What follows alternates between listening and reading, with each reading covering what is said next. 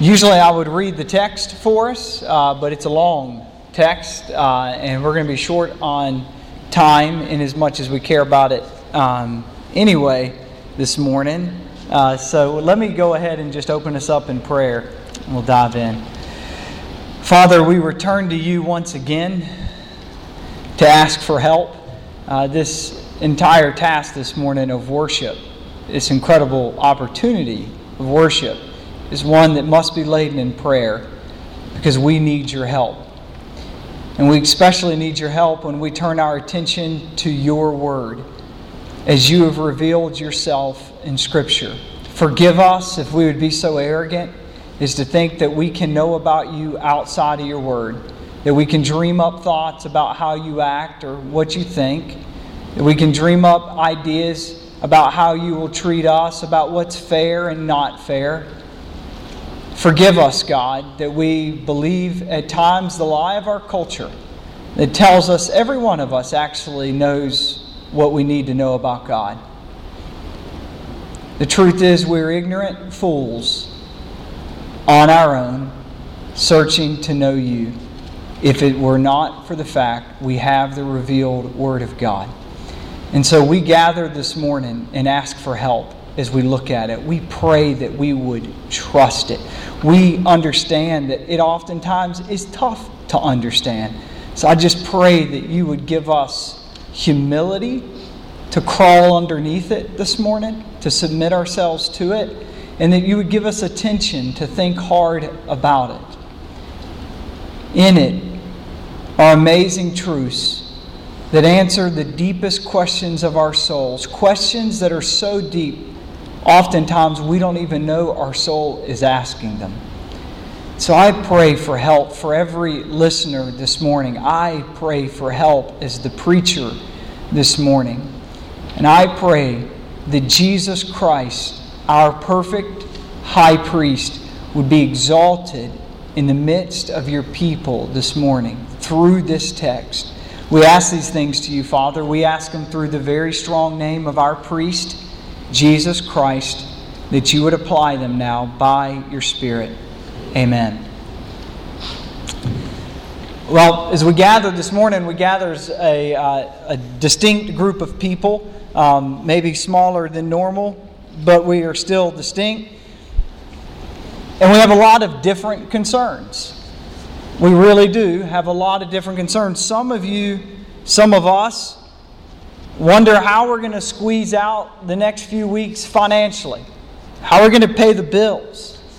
Some are concerned about a report that's due back any day from a doctor about a diagnosis or perhaps an upcoming procedure. Some of us are deeply concerned about the future for our children. What does it mean for them? Others wonder if they'll ever find the spouse they so deeply desire. Others might be wanting to get rid of the spouse they once deeply desired. Others wonder if they'll ever finally have the children they so deeply want to have. And others are wondering when God will let those children run free. Still, there are only a couple of examples. These are concerns, and they drive us. They literally drive us. And those are just the concerns here. Go glimpse at the news. Go glimpse in particular at the world news. And there are deep concerns. There are people trapped in seemingly desperate situations. And while all these concerns are major, and they certainly occupy and drive our thoughts, these are not the main concern in Scripture. And they certainly aren't the main concern of the book of Hebrews. This is big to see. You actually will only see this if you take time and read through from beginning to end the Bible. I just can't overemphasize how helpful that is. You'll find out what the Bible's concerned about. Certainly God's concerned with all the things we discussed, but as a wise and a loving God, He reveals to us in Scripture the most desperate needs we have. And He holds as the most paramount concern this: how will we how will I, a condemned lawbreaker, stand before the throne of God? That is the paramount concern for you and I all through the pages of Scripture. How will we, as condemned lawbreakers, stand before the throne of God? Back in February, Pastor Mark helped us embark upon this journey in the book of Hebrews, and he explained that the book is laser focused on the theme that Jesus is better.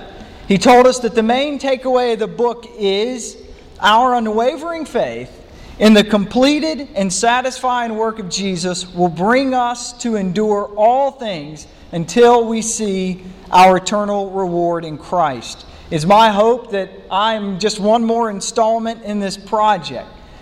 So since the very opening message, we have seen that Jesus is better, chapter 1, than the prophets. He's better than the angels. That's chapter 1 and 2. He's better, chapter 3, than Moses. And beginning in chapter 4, the author launches into an argument to say he's better than Aaron. This argument that Jesus is the best high priest begins in chapter 4 and goes all the way to chapter 10. It actually is the central comparison in the book. In chapters 4 through 6, which we've already looked at, the argument was put forward that Jesus has a superior nature as a high priest. The point being made in chapter 7, though, is that Jesus is better than the priesthood established underneath the law. Let me say that again. The main argument of chapter 7 is that Jesus is better than the priesthood established under the law. There are a lot of Old Testament themes in our passage this morning, and we honestly have to have some handle on how they flow through the Old Testament before you'll get the argument being represented. So on your handout, you should see at the top there, and there's going to be repeated in a couple different ways, a brief Old Testament timeline. The top row gives you the books of history, from Genesis all the way across to Esther. And then the middle row there should give you corresponding time periods for that book in history. And they're 500, it's really nice how it lays out the Old Testament history. They're 500-year blocks that you see there. And then at the bottom, I gave you a very wide-angled summary. What's going on there? So, big picture timeline. Even if you're not a history buff, by any sense, if you take right this moment and go backwards in time 2,000 years ago, then that's the time that Jesus of Nazareth walked the earth. So if Jesus of Nazareth is walking the earth at this time here, 2,000 years ago in the future is where we are. That's right now. And then if you go 2,000 years the other way in the past, that's Abraham. It splits up very nicely for us. So 2,000 years before Jesus is Abraham. 2,000 years after Jesus is where we are right now. So the graph at the top of the page 1 of your handout shows you that around 2000 BC, roughly, that's when God called Abraham. It's recorded in Genesis chapter 12. I gave you the text there. There God explains that He intends to bless Abraham. It's the calling of Abraham. And then, as you go through Genesis, you get to chapter 14. That's where Pastor Mark treated that passage for us last week, and we'll take a look at that. But just stop and make sure you understand what happened in human history is major with the call of Abraham. That's when this personal God, Yahweh, that's when He initiated and called out to Abraham and said, I'm going to do something. I'm going to redeem a people, and it's going to come through you. That has never stopped being the initiative of how God gets a people. Okay? So that's year 2000. Then, chapter 14. Last time we saw that Abraham had to go on a rescue mission to rescue his son, or his nephew Lot, from some kings that had taken him. And he comes back from this mission, and it's at this point that we're introduced to a guy with the name Melchizedek. I showed Asher that name this week. Melchizedek, and he was very thankful for that short name Asher after seeing the name Melchizedek. So that passage, which was treated very helpfully for us last time, is this in Genesis 14:17. After his return from the defeat of Kedorlaomer and the kings who were with him, the king of Sodom went out to meet with him at the valley of Shaveh. That's the king's valley. So Abraham's coming back. King of Sodom comes out to meet him. And Melchizedek, king of Salem, brought out bread and wine. He, talking about Melchizedek, was priest of God Most High. And he blessed him and said, "Blessed be Abram by God Most High, possessor of heaven and earth, and blessed be God Most High, who has delivered your enemies into your hand." And Abram gave him a tenth, that's a tithe, of everything. Couple things. This is actually the only appearance of Melchizedek in all the Scriptures. The only time we see him appear in narrative. We are told nothing of his genealogy. That's odd because Genesis, read through it, loves genealogies. We are told he is a priest of the God Most High. And if you're not careful, you'll read priest and go, big deal. I mean, priest got to be all over. That word's got to be all over Scripture. It's actually the very first time in all of Scripture that the word priest ever appears. He is the first person ever called a priest of God. Melchizedek blesses Abraham, and Abraham turns around and gives a tithe to Melchizedek. And after that, for a whole millennium, we will hear nothing else about Melchizedek. Then in Genesis 15, we're presented with the covenant between God and Abraham. The big takeaway here is this: God initiated and executed this covenant exclusively with Abraham. Abraham did nothing and has to do nothing to keep the covenant alive. It is God's initiative. Abraham's only role is benefactor. He benefits from the covenant. This covenant is in no way based upon his actions. And in many ways, you'll see it is brought about despite his actions. It is an unconditional covenant of promise.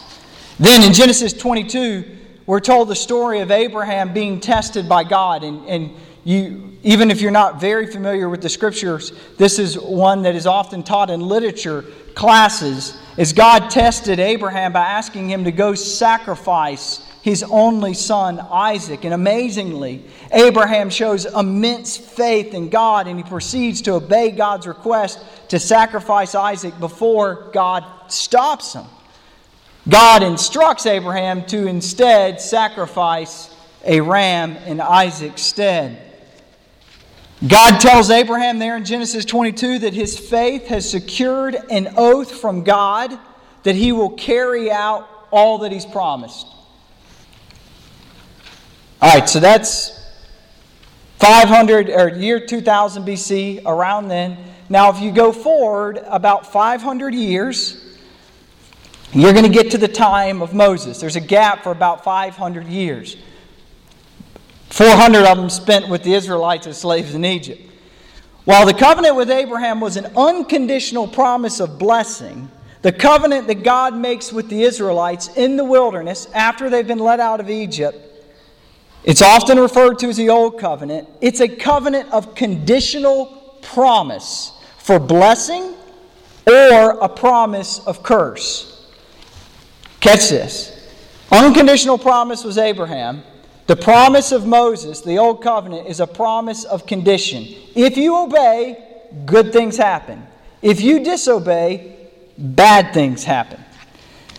So Exodus 28 tells us that God centers the role of this promise around the priest. And all the priests will come through the person of Aaron, his family line, and Aaron is connected to the tribe of the Levites. As such, we often call this priesthood the Levitical priesthood. So it's just a big word. Somebody says Levitical priesthood, they mean the priesthood that God set up through the person of Aaron. Aaron's great-great-great-great-great-granddaddy was Levi, and therefore all the priests come from Aaron, who came from Levi, and therefore we call it the Levitical priesthood. Of the priests, there was one priest who served as the high priest, and he went once a year into an area known as the Holy of Holies to stand before God on behalf of the people. This area of the tabernacle was separated by a very large curtain. It's a veil. So at times it's shortened to say, and he went behind the veil, meaning he went into the Holy of Holies. Stay with me. This is described in Leviticus 16. I gave you some text there. You can look at it later if you want. In Exodus 34, we see the Old Covenant was constructed around the law. I gave you that text. And in Deuteronomy 11, we can see that God built the covenant as a condition of obedience. Let me give you some examples. Deuteronomy 11, it's also on your sheet. I'm not expecting you to be able to read all that as I'm going through here. I'm just giving it to you for reference later. See, verse 26 of Deuteronomy 11. See, I'm setting before you today a blessing and a curse. The blessing, if you see the conditions? Those are literal conditional statements. If you obey the commandments of the Lord your God, which I command you today. And the curse, conditional statement, if you do not obey the commandments of the Lord your God, but turn aside from the way I'm commanding you today to go after other gods that you have not known. That's a conditional covenant. Now, fast forward from Moses, go 500 years later, and you're at the time of David. Abraham, 500 years Moses, 500 years David. And in 2 Samuel chapter 7, there's a covenant established with David, and it is a lot like the covenant with Abraham. Like the Abrahamic covenant, which is just a covenant of Abraham, and unlike the old covenant, it is an unconditional promise of blessing. Again, God takes all the initiative with David to execute the covenant. He promises David he'll raise up a king that'll sit on the throne of line of David forever through the line of Judah. So if you take David and go all the way back to who's his great-great-great-great-great-great-great-granddaddy, you're going to get, don't count the greats there, you're going to get a guy by the name of Judah. So David is in the line of Judah. What is the promise to David? The promise to David is this: you will have a king sit on your throne who will be the forever king of the world through your line. One of your sons will be the forever king. All right. That's in 2 Samuel chapter 7. I think I gave you the text there. But we're going to look at Psalm 110, which was looked at last time as well. This represents the only other passage in all of the Old Testament about Melchizedek. It's a psalm of David. David is speaking of the promised forever king. By the way, this psalm, and I gave you the references, it's actually quoted all throughout the New Testament as Jesus makes use of it to show this is talking about Jesus. Psalm 110, 1 through 4. The Lord says to my Lord, and that's if your translation should help you here, you should see there that one of those is all caps, all big caps, L-O-R-D. That is Yahweh says to my Lord, sit at my right hand. So this is God the Father talking to this forever king. Sit at my right hand until I make your enemies your footstool. The Lord, Yahweh, sends forth from Zion your mighty scepter. That a scepter is a thing a king held. We don't have many people walking around with scepters today. Rule in, at least not around in our areas. Rule in the midst of your enemies. Your people will offer themselves freely on the day of your power in holy garments. From the womb of the morning, the dew of your youth will be yours. Verse 4. The Lord has sworn. God swears to Abraham after Genesis 22, after he obediently is willing to sacrifice Isaac. I promise everything I said for you will happen. Now God swears again that this is going to be true of this king, of the forever king. The Lord has sworn he will not change his mind. you are a priest forever after the order of Aaron? No. After the order of who? Melchizedek. So if you've been tracking through Scripture, say you're just a really careful reader with a really good attention span and a lot of coffee, and you started in Genesis 1 and you get all the way up to Psalm 110, you're going to be saying to yourself, it's been days ago that I read about this Melchizedek. I don't even remember this Melchizedek, right? It feels like it comes out of nowhere. Okay? I mean, it would have been very, very hard to understand. It's hard to understand because he's talking about a king who's also a priest. Those roles were separated. Kings and priests weren't the same person. Now he's talking about a king, a forever king, and he says, you're going to be a what? A forever priest. That's odd.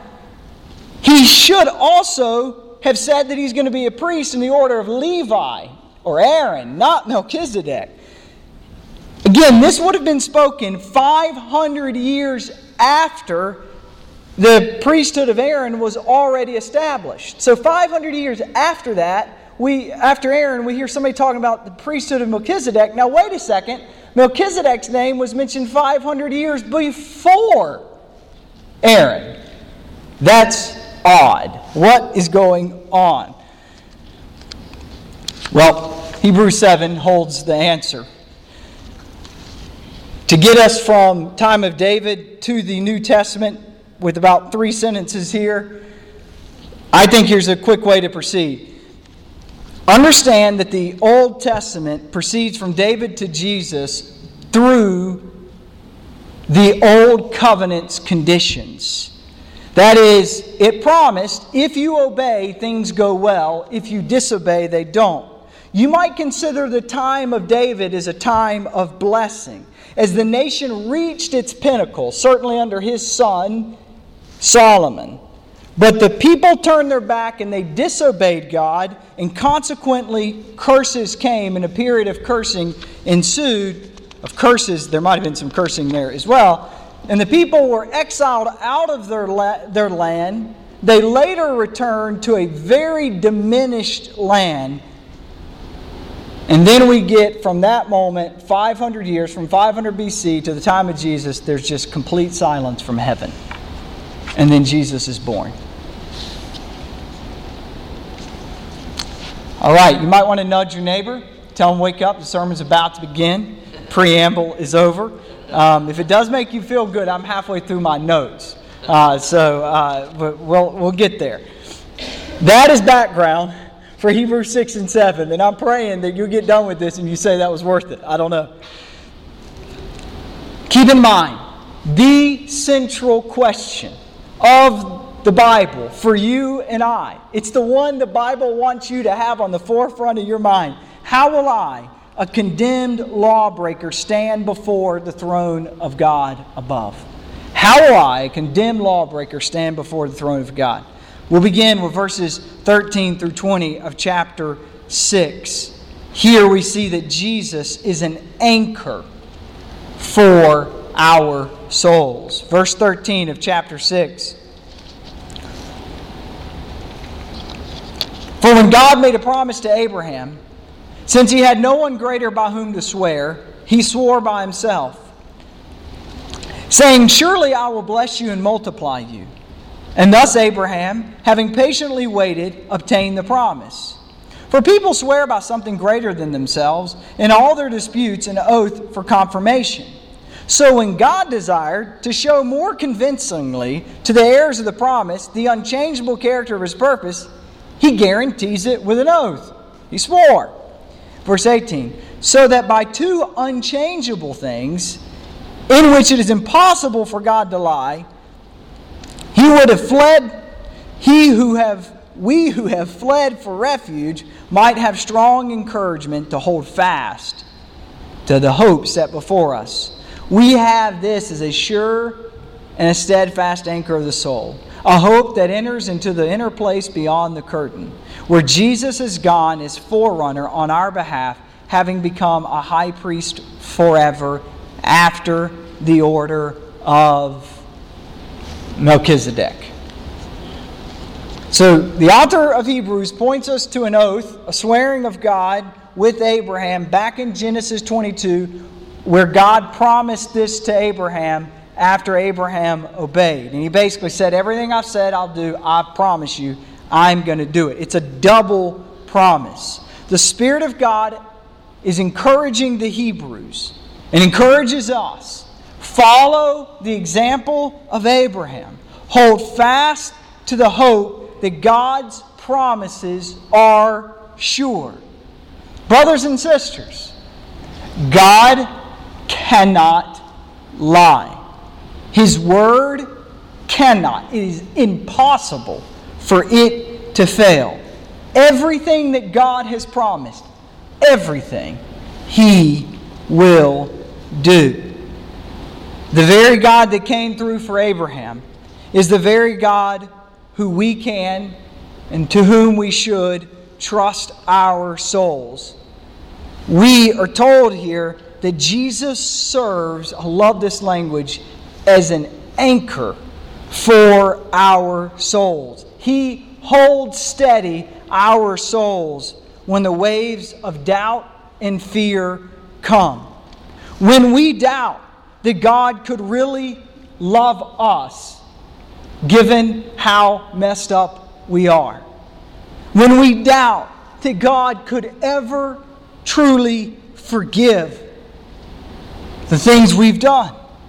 When we consider all the ways that we fail to meet the standards of God's law, the depths of our self-centeredness, our malice, our lust, our anger, our impatience, our bitterness, our covetousness, our callousness, our laziness, we wonder if it could really be true that God will sustain our souls. And we are told to not drop our anchor down to anything here and now to steady our souls, but to anchor it by raising our anchor up by faith to Christ Jesus, who alone will plead for mercy before the Father. The author goes on there to say that Jesus enters into the inner place. He goes behind the curtain. That's the language we spoke of. Our high priest goes before the throne of God and offers a sure and a perfect plea. He is our high priest forever in the order of Melchizedek. Chapter 7 is the argument put forward as to why Jesus then is a superior high priest.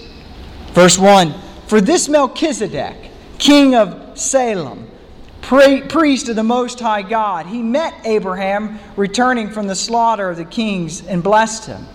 And to him Abraham apportioned a tenth part of everything. We are told how Melchizedek met Abraham, remember that in Genesis 14, and how Abraham paid him a tithe. And then he goes on to explain the significance of this Melchizedek. It says this at the end of verse 2. He is first, by translation of his name, King of Righteousness. And he's also the King of Salem, that is the King of Peace. Verse 3. He is without father or mother or genealogy, having neither beginning of days nor end of life, but resembling the Son of God, he continues as a priest forever. So he says, as his name implies, he is the King of Righteousness. That's what his name means. Melch and then Zedek, or Zedek means righteousness, and Melch would mean king in the Hebrew. I put it down there for you. So Melchizedek is a king of righteousness. And then his title says he's king of Salem. Salem just means peace. Our daughter's name is Salem, and I'm sure her brother would debate as to whether that was a fitting name or not. But anyway, technically her name means peace. So here we have a king of righteousness and a king of peace. That was declared in 2000 BC. Just hold that steady as you think about it. the first priest ever in all of Scripture is who? Melchizedek, a king of righteousness and peace. Furthermore, the fact that he doesn't have a genealogy mentioned in Genesis, it points us to the fact that he is a picture of somebody else who's coming who has neither a beginning nor an end. All right, so to understand what's happening here, you have to understand this about what happens with many Old Testament events. Many Old Testament events they all really happen, but they're also describing other pictures of something else bigger than them.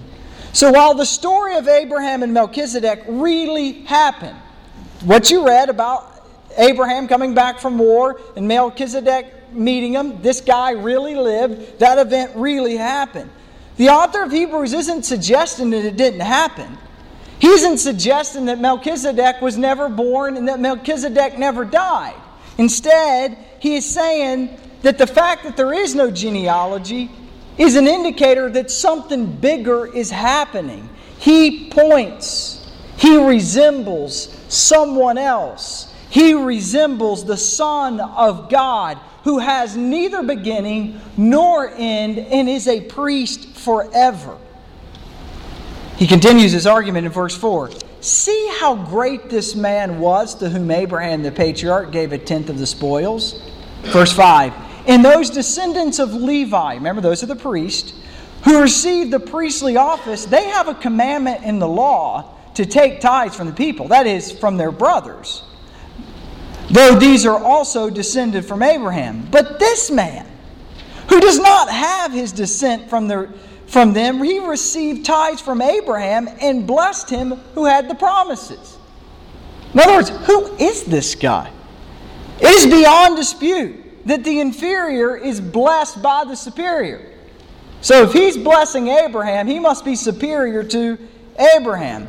In the one case, tithes are received by mortal men, but in the other case, by one whom is testified that he lives. One might even say, I love this point, that Levi himself, that is all the priesthood, who receives tithes, they were actually paying tithes through Abraham, because who does Levi come from? Abraham has Isaac, Isaac has Jacob, and Jacob has 12 sons, one who is a little boy named Levi, right? One might even say that Levi himself, who received tithes, paid tithes through Abraham, for he was still in the loins of his ancestor when Melchizedek met him. So when we see Abraham pay a tithe to Melchizedek, we can see this is a way of showing that the line of Aaron is inferior to the line of Melchizedek. Because the Levites, they do get a tithe, but they only get a tithe because the law says so. Abraham paid a tithe to Melchizedek 500 years before the law ever was introduced. And notice, Melchizedek doesn't pay a tithe to Abraham, but the other way around. Abraham pays the tithe to Melchizedek. And therefore, technically, the Levites are tithing to him. Thus, the argument goes, the order of Melchizedek is greater, says the author of Hebrews, is greater than the order of Aaron. That's the argument. It's really tightly argued. Verse 11. We're going to read for a little bit. Now, if perfection had been attainable through the Levitical priesthood, for under it the people received the law, what further need would there have been for another priest to arise after the order of Melchizedek, rather than one named after the order of Aaron? For when there is a change in the priesthood, there is necessarily a change in the law as well.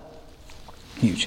For one of whom these things are spoken belonged to another tribe, from which no one has ever served at the altar. All right, so he's talking here about Jesus. Jesus is from the line of Judah. Judah doesn't serve as priest. Verse 14. It is evident that our Lord was descended from Judah, and in connection with that, the tribe Moses said nothing about priest. Verse 15. This becomes even more evident when another priest arises in the likeness of Melchizedek, who has become a priest not on the basis of a legal requirement concerning bodily descent, but the power of an indestructible life. For it is witnessed of him, you are a priest forever after the order of Melchizedek.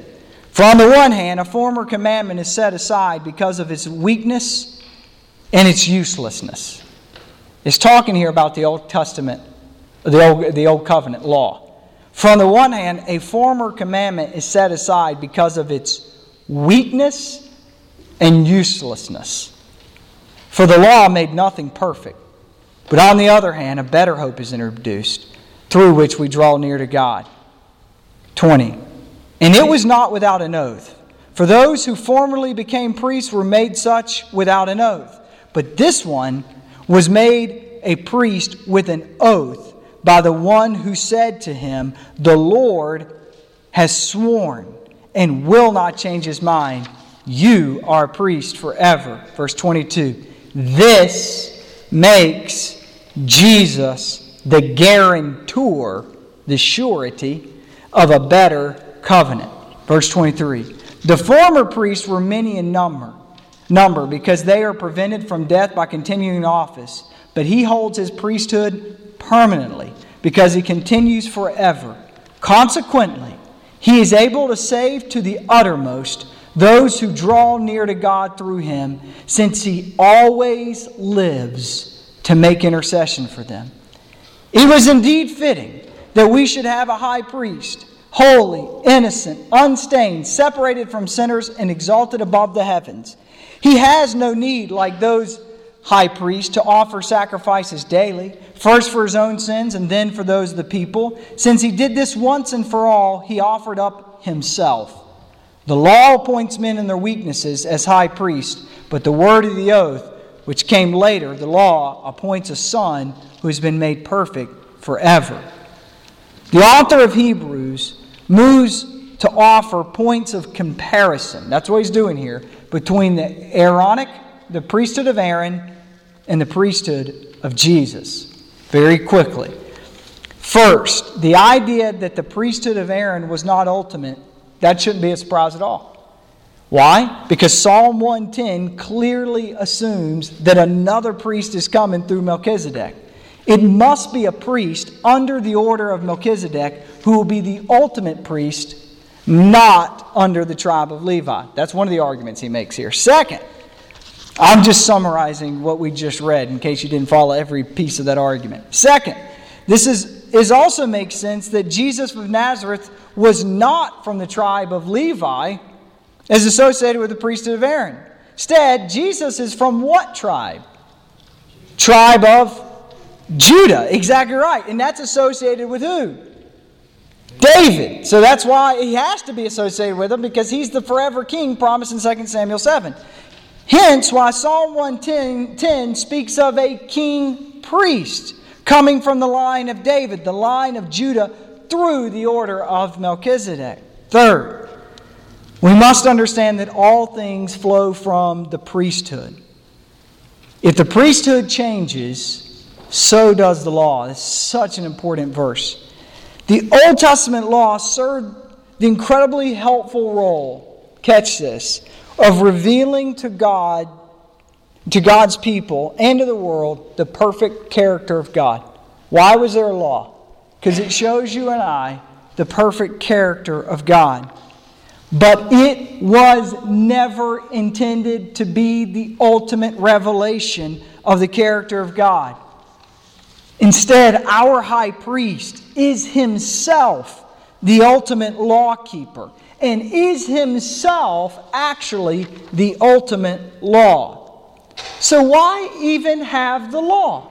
Why even have the Old Covenant? Paul answers this so well in Galatians chapter 3, and we already read it together. Is the law, this is verse 21, is the law then contrary to the promises of God? Certainly not, says Paul. For if the law had been given, that could give life, then righteousness would indeed be by the law. But the Scripture, this is huge. This is one of the kindest things God ever did for you, is to put you in handcuffs, and me. But the Scripture imprisoned everything under sin, so that the promise by faith in Jesus Christ might be given to those who believe. So He puts us all in handcuffs, so that we all realize, I'm in big trouble, right? I'm in big trouble. I've been handcuffed. Okay? And now you're ready to hear the gospel. Now you're ready to be free. The law serves as our guardian. It's a keeper, a temporary keeper. It rightly diagnoses us until the cure can be administered. Or it serves to imprison us until Christ could set us free. If the law is our guardian, Jesus Christ is our guarantor. While the law temporarily keeps us, it can never pay the balance of our sin. But Jesus Christ is the perfect priest and sacrifice who settles our account before God. He is the perfect and ultimate fulfillment of the priesthood and the law. Why? First, because His office is permanent. As stated in Psalm 110, the Lord has sworn and He will not change His mind. You are a priest, fill it in. How long? Forever. You're a priest forever. There's not the smallest nanosecond that Jesus will stop interceding for you. Think about that. There's not the smallest glimpse of a nanosecond that Jesus stops interceding. Second, His sacrifice is perfect. Like Abraham, when he was called upon to offer an unbelievable sacrifice, Jesus obeys. Unlike Abraham, no ram appeared in his stead. Unlike Abraham, who was called as a father by someone else to sacrifice his son, Jesus was a son whose father called upon him to lie down and take the blows. His sacrifice was perfect. Third, His character is impeccable. Unlike Aaron and his sons, unlike every one of us, Jesus Christ needs no sacrifice for His sins. The irony of the cross is that the most innocent priest was treated as the vilest sinner. Finally, the permanency of His office, the perfection of His sacrifice, the impeccability of His character offer every one of us close proximity and sustained longevity to God. Let me say it again. It offers to us close proximity. We can be near God. Sustained longevity. What is that? For a long time. What do we call that? We have a short word for that. Salvation. That's what salvation is. Salvation is close proximity and sustained longevity to God. So I hope, as we look through all this, that we see the amazing plan of God in laying out salvation. What I want you to walk away with is please never view the Bible as God trying a bunch of different things and just seeing what will work. Please see it as it is represented by the author of Hebrews. God orchestrated everything perfectly. It was not a coincidence that the first mention of the word priest in the Bible is a seemingly strange character who will ultimately represent the high priest. It's not happenstance that the only conditional covenant was the one that served as a temporary role to show us our need for a Savior. From the outset, God's plan is clear. Anyone redeemed will be redeemed just like Abraham. You will be a refugee fleeing to the arms of God with the firm promise that God will save you. In the last minute and a half, Hebrews 6, chapter 6, verse 18. We who have fled for refuge might have strong encouragement to hold fast to the hope set before us.